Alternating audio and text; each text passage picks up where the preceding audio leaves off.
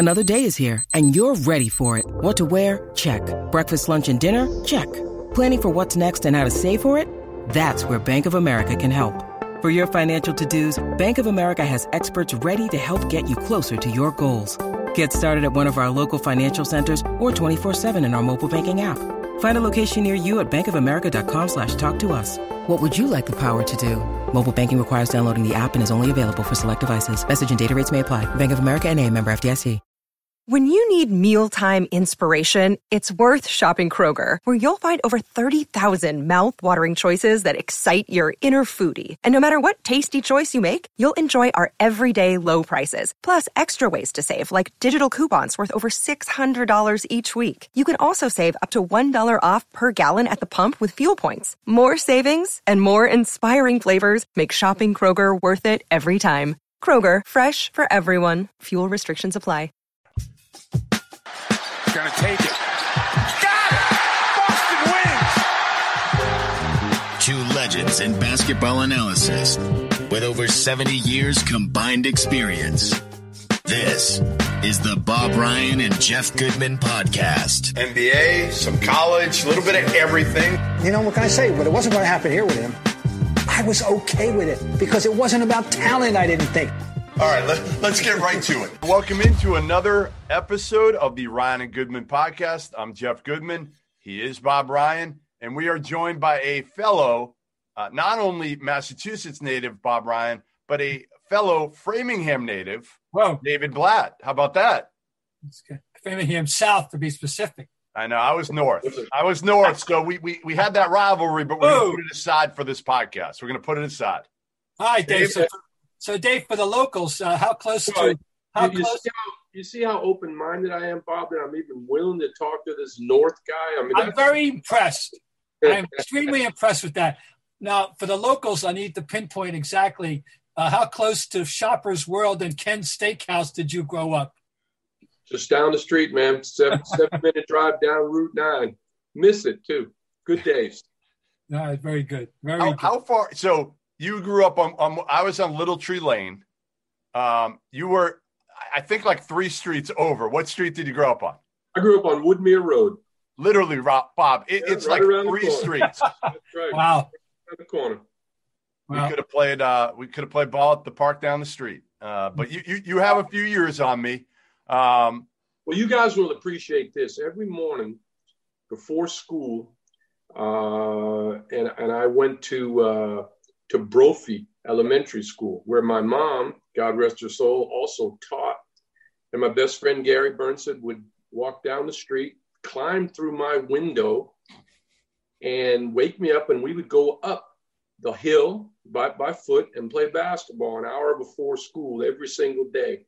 And that was life back in Boston. It didn't make a difference, rain or shine, snow or not. You know, we were out there doing it. That's great.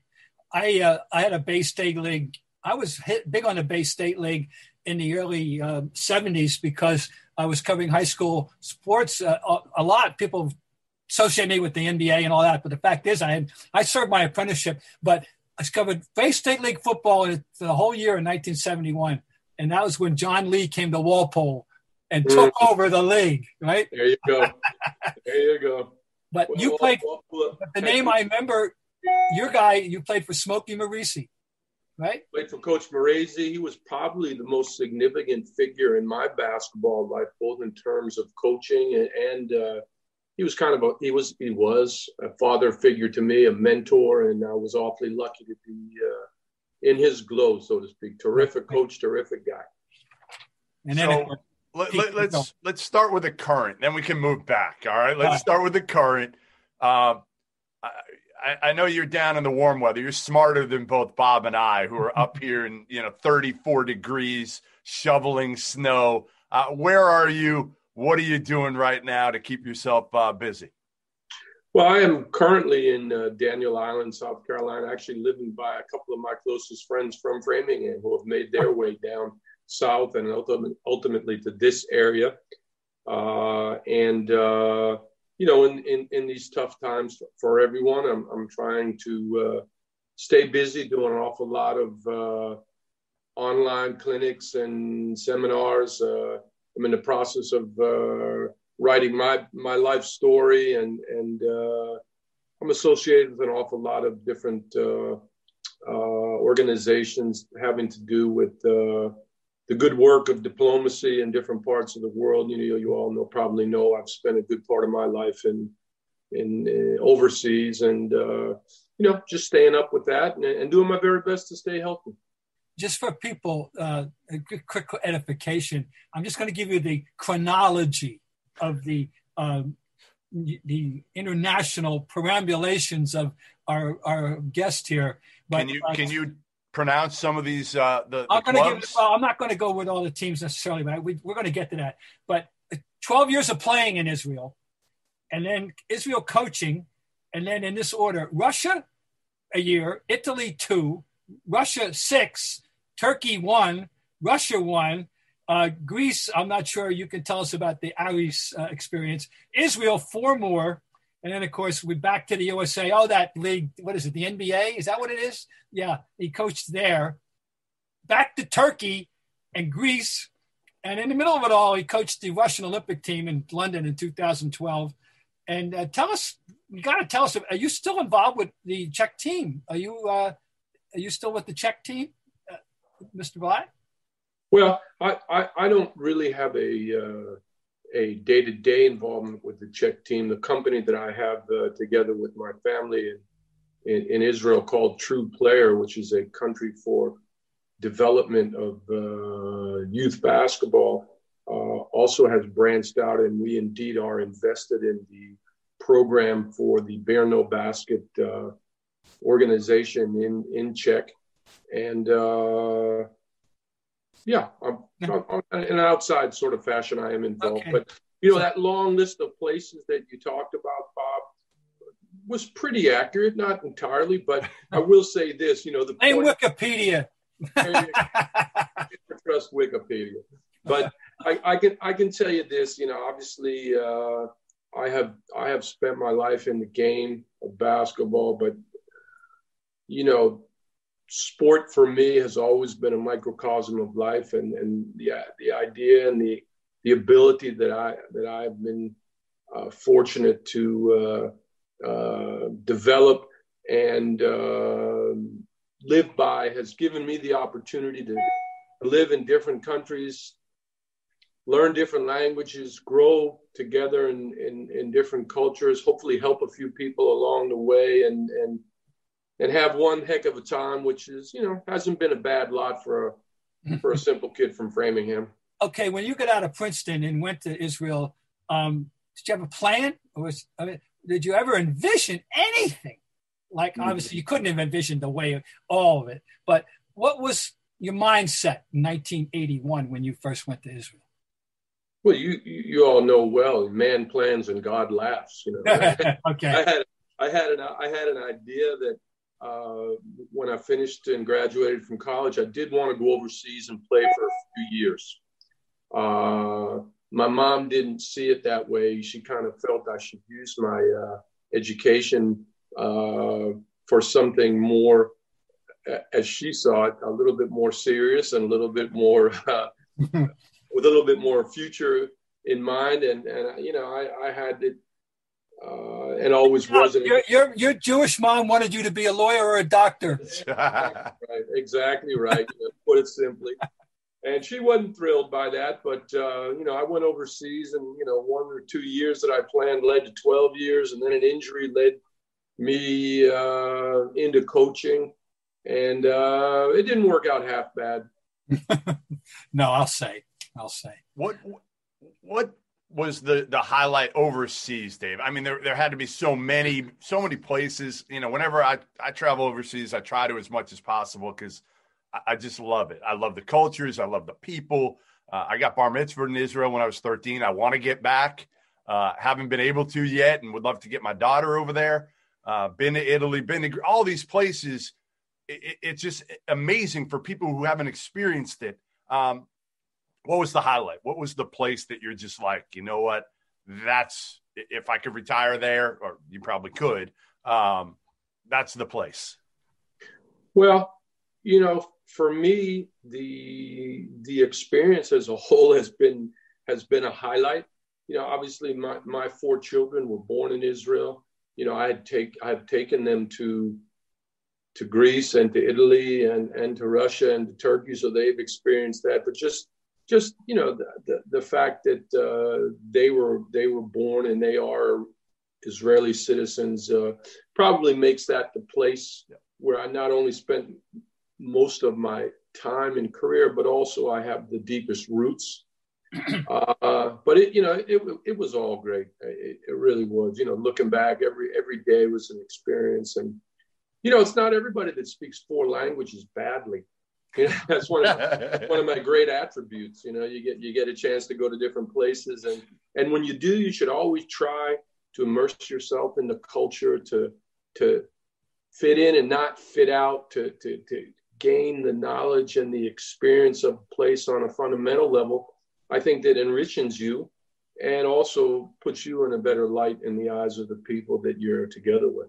Okay, Dave, I'm going to bring you the best wishes and greetings for a happy new year from someone Tal Brody.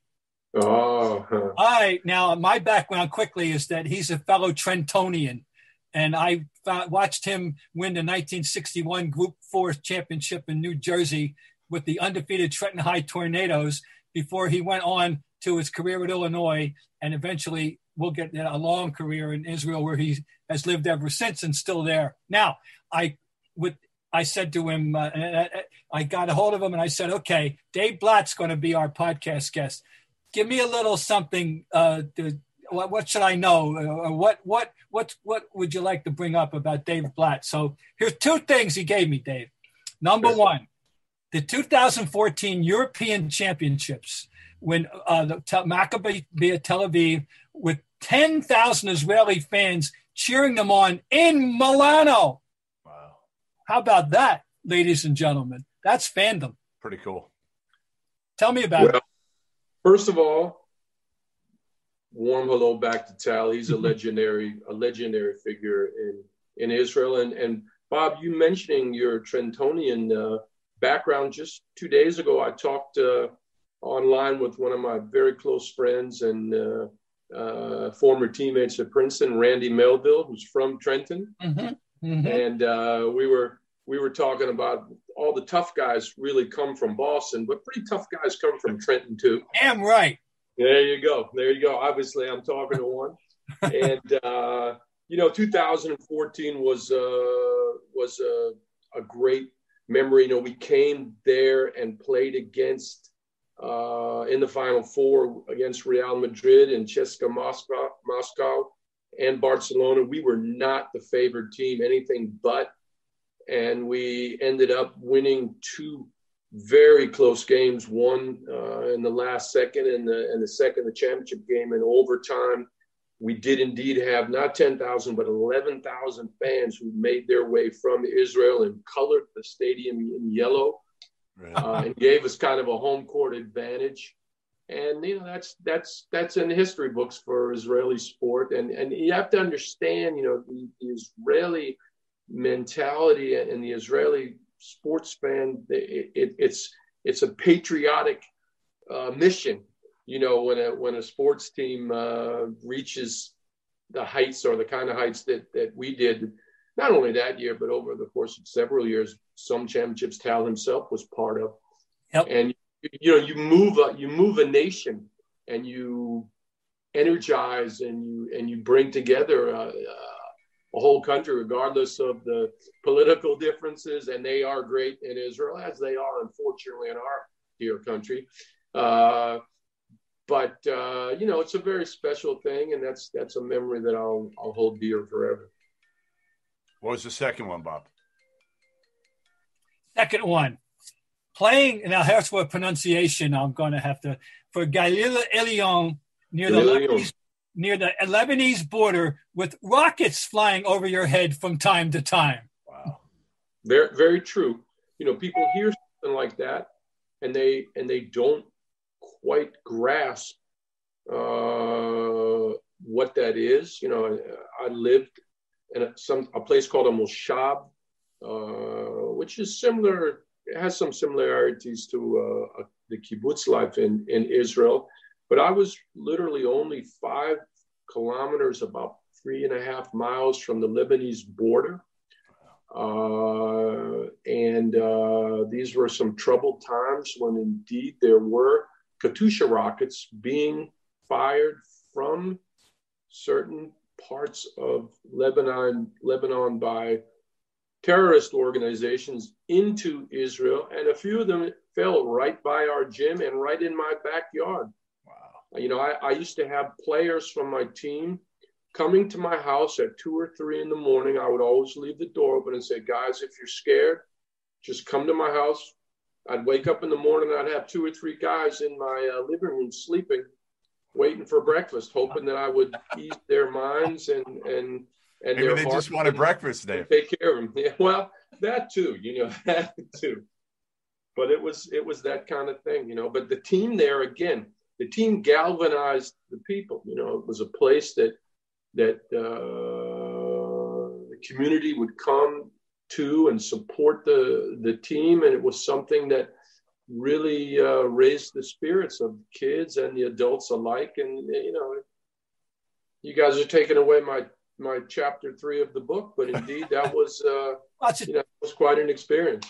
It's a tease. It's a good tease. I'm sure chapter 3's got a lot more details than you can provide right now.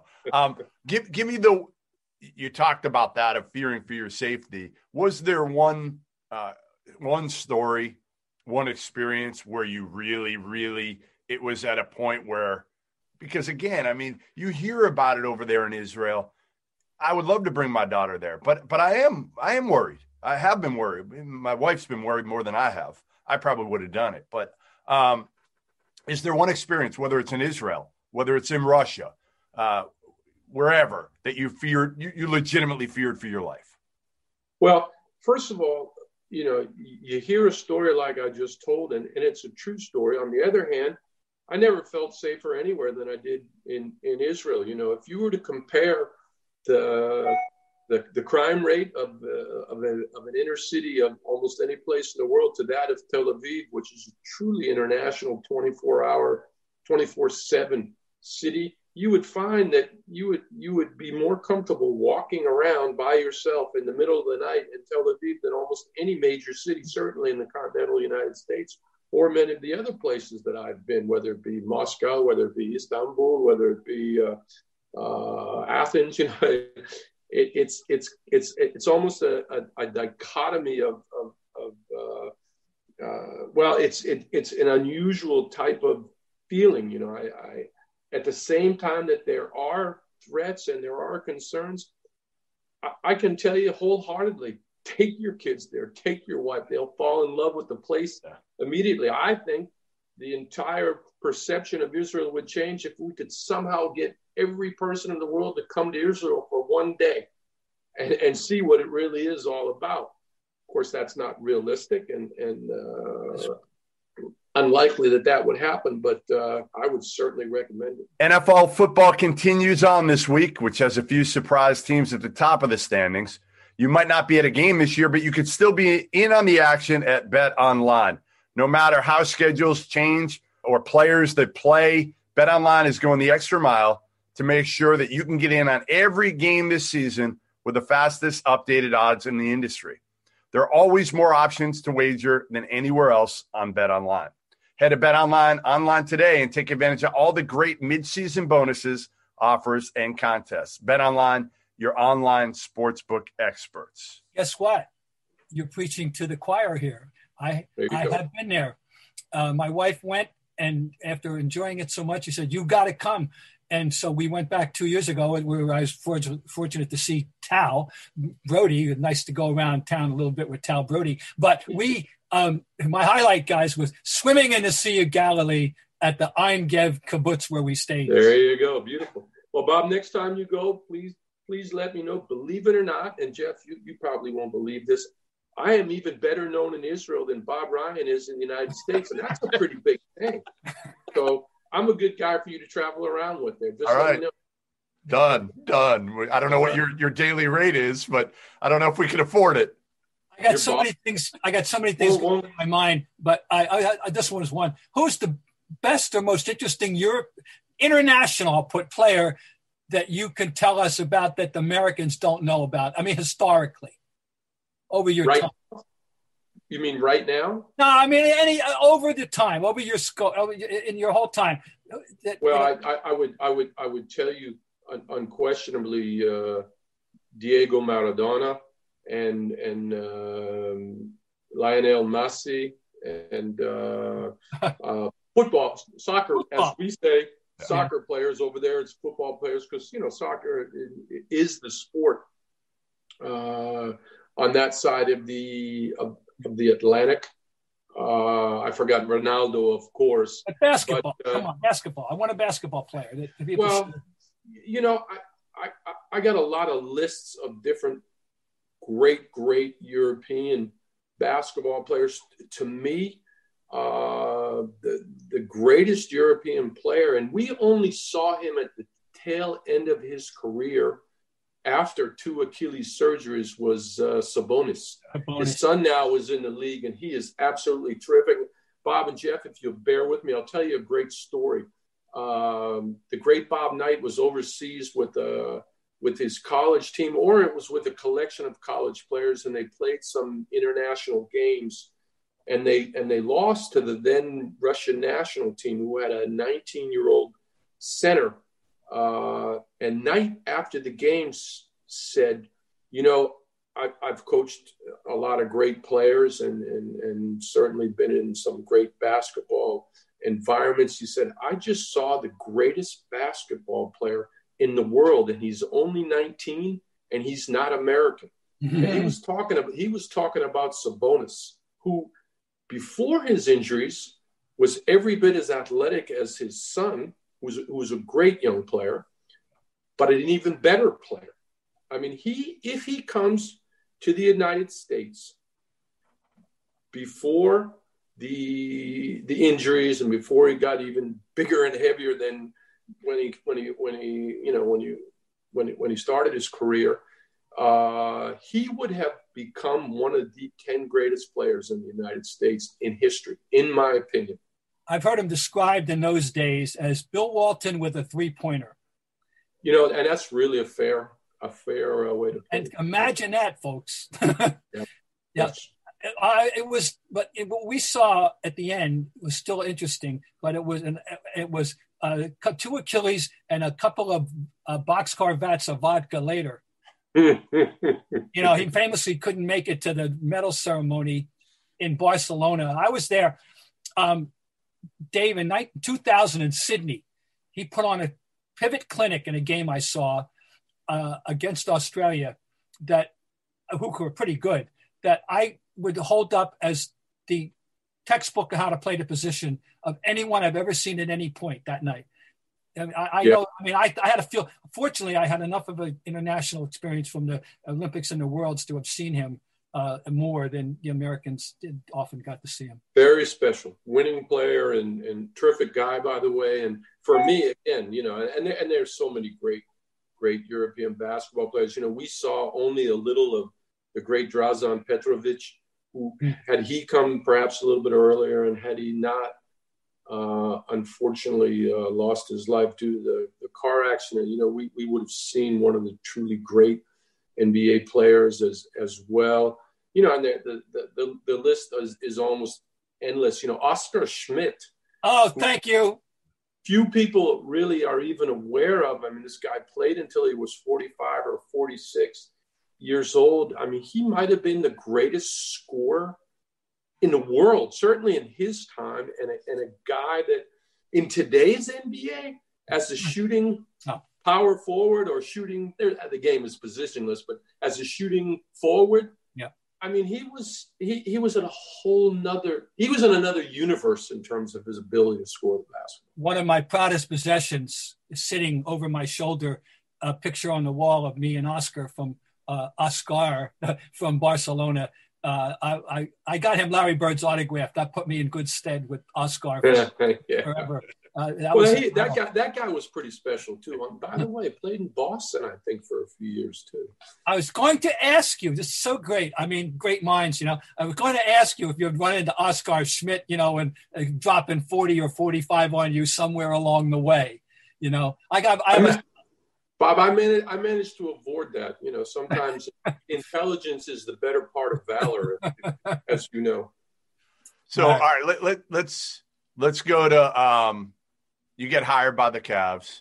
I remember first time you and I met, even though we, again, grew up in the same town, was in Vegas. I'm out there doing Summer League, and you walk in, and I end up doing an interview on camera, which was I thought was really cool at that time. You know, two Framingham guys. It was just weird. It was just we're in Vegas. You get the head job with the Cavs. Nobody really, you know, outside of Framingham knew much about you at that point. You get to coach LeBron. I'd seen LeBron since he was 15 years old. I don't know how much you had seen of him. Obviously, you saw it from afar, but once you got a chance to be around him, watch his work ethic, watch everything that he does, was there something that surprised even you after being up close and personal? Because you had already heard so much about him from afar before you coached him. You know, there's a couple of things, and I'll tell you a quick story. When I was, I used to come over in the summer times and go to different summer leagues to find potential players for my European teams. And I went to the Orlando Summer League, which was a smaller summer league than what Vegas became, even smaller than the Shaw Tournament in Boston, where I found a lot of good players too. And LeBron was, of course, the first pick in the draft and came with just an incredible amount of excitement. And they couldn't play the game in the Orlando small gym where they used to play the summer league. They had to move it to the arena, to the main arena. This is a summer league game, the first summer league game. I mean, nobody goes except for scouts and crazy coaches. You know, maybe now in Vegas it's different. People started to go. But in those days, nobody was going to those games. There were 17,000 people at the game, a summer league game for LeBron's first appearance in the NBA. So I was pretty aware of the head that was going on behind LeBron James and what he became. But when I first signed with Cleveland, he was not a part of the team. Right. You know, LeBron was in Miami and was going through his decision-making process on what he was going to do.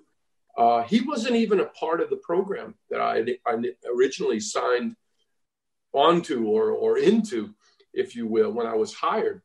Our main guy at that point was Kyrie, you know, who was a kid himself, and Tristan, who was drafted fourth after Kyrie had been drafted first in the draft. And we were trying to build the team, you know, in such a way. We were recruiting Gordon Hayward at the time. I'll never forget. You know, it's funny how things just kind of work around their way around. Anyway, so, you know, that was a pretty unexpected thing. And Jeff, after we met, it wasn't long thereafter, we were in the Summer League, maybe a second or third game, and they announced that LeBron had decided to come back to Cleveland. And that, of course, was, you know, that was incredible, that the best player in the league and who became the very best player in the game and in my opinion, the best player of the 21st century. And we can revisit that whole argument too. But, you know, the thing that stuck out to me about LeBron, to answer your question directly, probably more than anything else, and, you know, and when I think about it in retrospect, you know, I think it's very true. You know, LeBron, for all of his incredible talents, I think he has the highest basketball IQ that I've ever seen. You know, and when we talked about Sabonis before, it's the same kind of thing. And I'll give you an example of what I mean. There are a few players, and I've coached many in my career, that you can teach plays to, and it will take you a number of repetitions or even a number of days until guys really catch what they're supposed to do in whatever system or sequencing that you're using.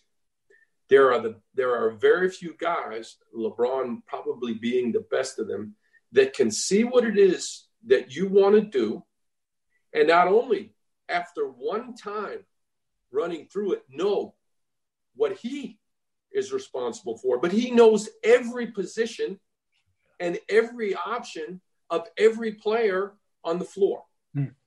And I think that's really, really unique, you know. So if he's sitting down for a while and hasn't played, and you put in some different stuff, all he has to do is sit there and look at it one time, and he's got it. Or if you want a particular defensive sequence or tactic, you know, it takes him literally seconds to understand not only his place in the picture, but the entire picture, you know, and that speaks volumes to how intelligent of a basketball player he is. You know, I firmly believe that the two best forwards of all time are LeBron and Bird, and that they would be just an unfathomably great pair because of what you just said. When Larry was a rookie, Bill Fitch nicknamed him Kodak because he said when the ball changes hands, Larry's coming up the court and he knows where all the other 9 guys are. Yeah. And then throw Walton in the middle and make him the center for those two.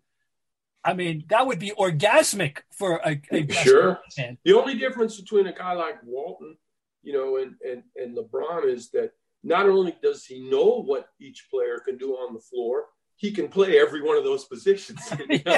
Yeah. Whereas Walton, you know, he knows. But I mean, I just said, yeah. No, LeBron. He couldn't go out there and do it. LeBron could play any position, you know, so he knew whatever it was he was supposed to do, and whatever else the next guy could do, and he would probably do it better than them if that's the job you gave him. So Celtics fans don't know a ton about Tristan Thompson. You coached him. I've known him since he was at Texas, even before that when he was in AAU ball a little bit. I love this kid. I love him. I always say kid. He's not a kid anymore, but this guy. But I love him because everything I've heard about him is he is such a about the right things, and he's a great. Everybody always said unbelievable locker room guy. What can you tell Celtics fans about Tristan Thompson and that part of it? Because we know he plays hard on the court. We know he's going to get after it. He's not the most skilled offensive player, but what is it about Tristan Thompson that if you are coaching, you want him on your team? Well, first of all correct, Jeff. Just a terrific kid. He's no longer a kid. I had him when he was a kid. But, you know, just the kind of guy that you knew you could depend on, that was a friend and a good influence on everybody around him, understood what he needed to do and embraced it without any hesitation. You know, he's sort of the ultimate piece.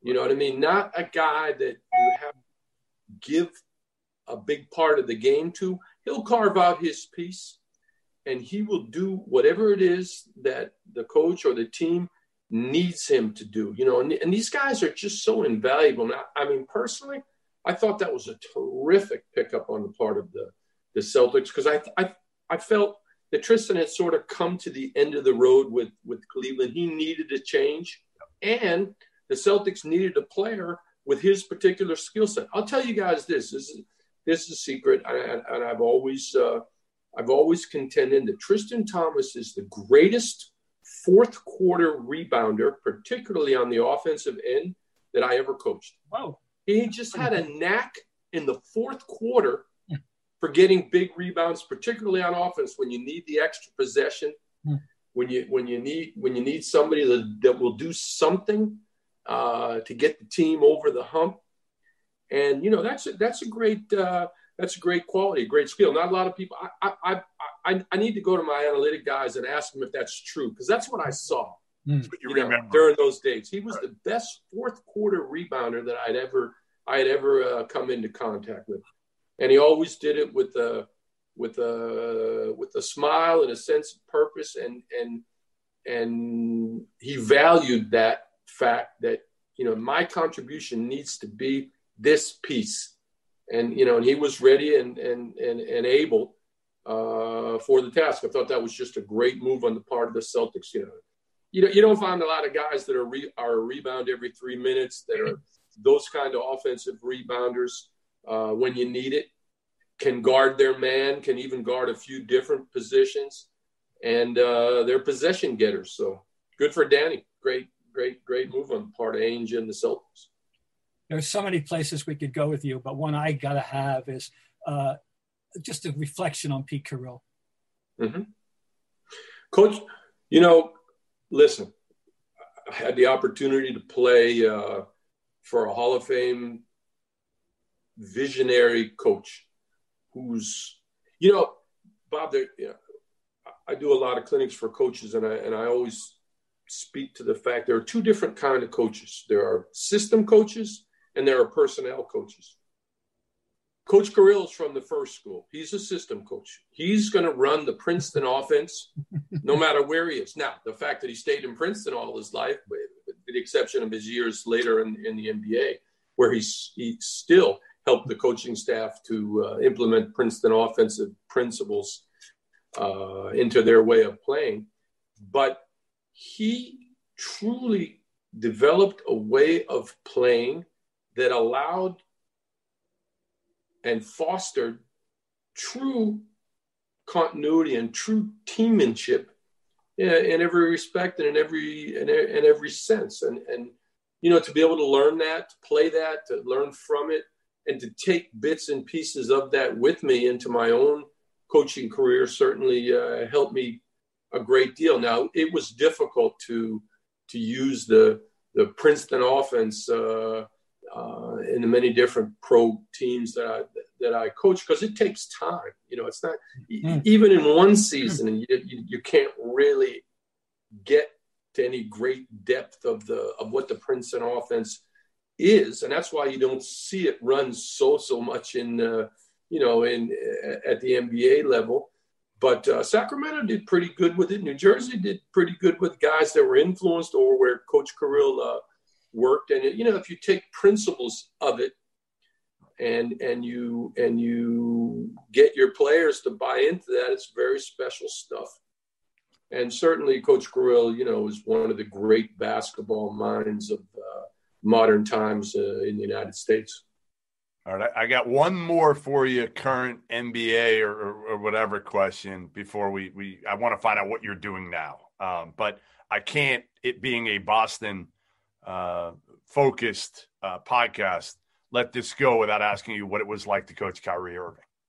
Well, again, I had Kyrie when he was younger and more in the beginning of his career. I loved coaching Kyrie. I had a very good relationship with him. I thought he was eager and anxious to learn and to grow and to develop his exceptional skill set. I mean, Kyrie honestly is one of the most talented players I've ever seen, let alone work with.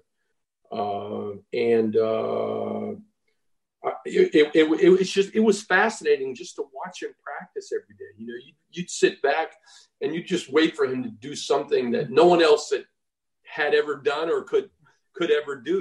I mean, from a pure talent standpoint, okay, again, LeBron is truly the greatest player of the 21st century, but just from a pure talent standpoint, Kyrie even more talented. And probably LeBron would tell you that. Yeah. He could do things on the skill level was what blew you away. Right? He would do things on a daily basis that would make you literally just say, "Wow, did he just do that?" Yeah.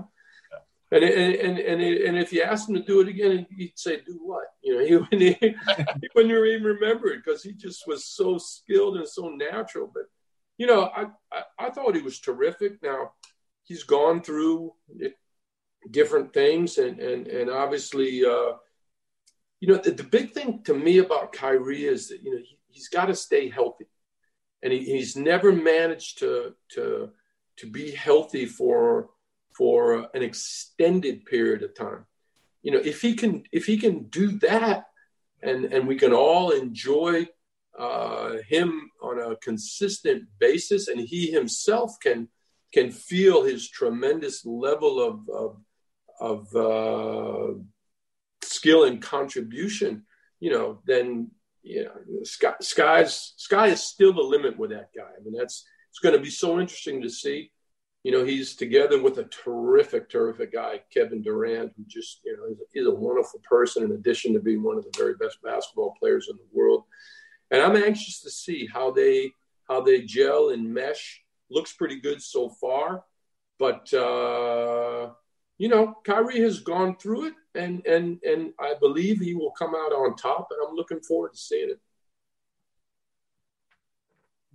Very good. All right. So last thing before we let you go. First of all, how's your health? I know you were a consultant for the Knicks. I don't know if that's what caused you to step away from a day-to-day basis with an NBA team or with another team, but I know you have MS. And how are you? You look good. You sound good. I think it looks like you look about 10 years younger right now, not coaching.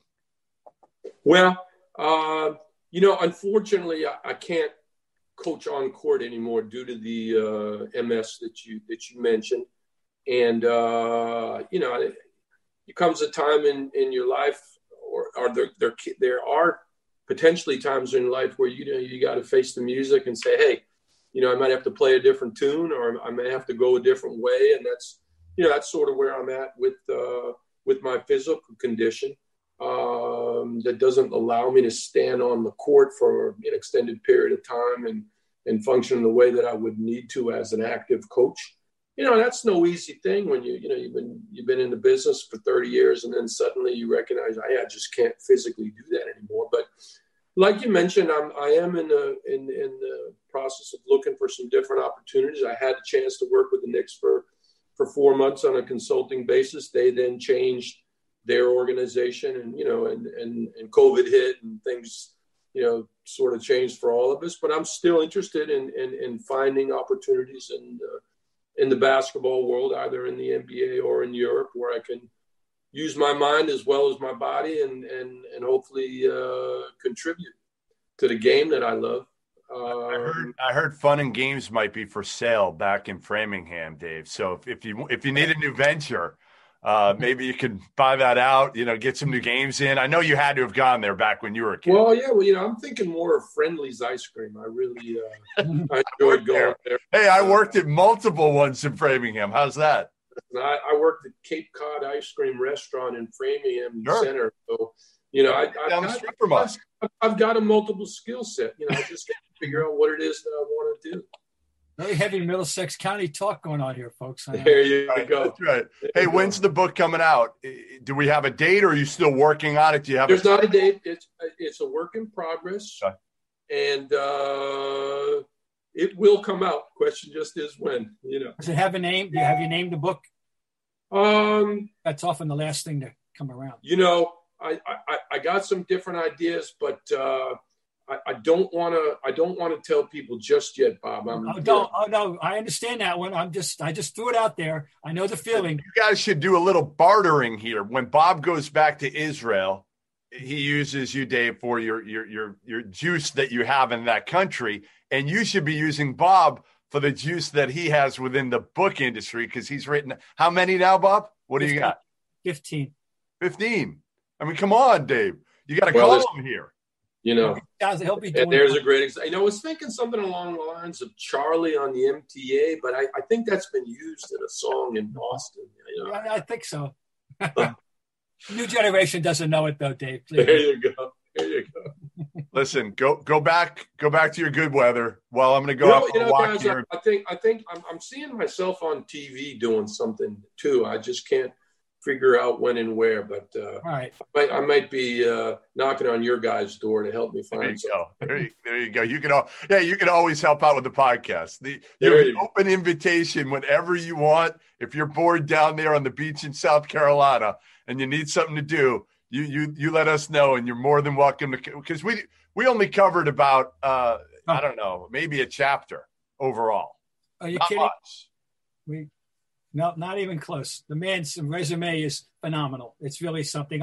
I'm really looking forward to reading that book. I'll tell you that. Thank you, guys. It's really been a pleasure. Thank you so much, and I wish you all a happy New Year and stay well. Be careful and stay well.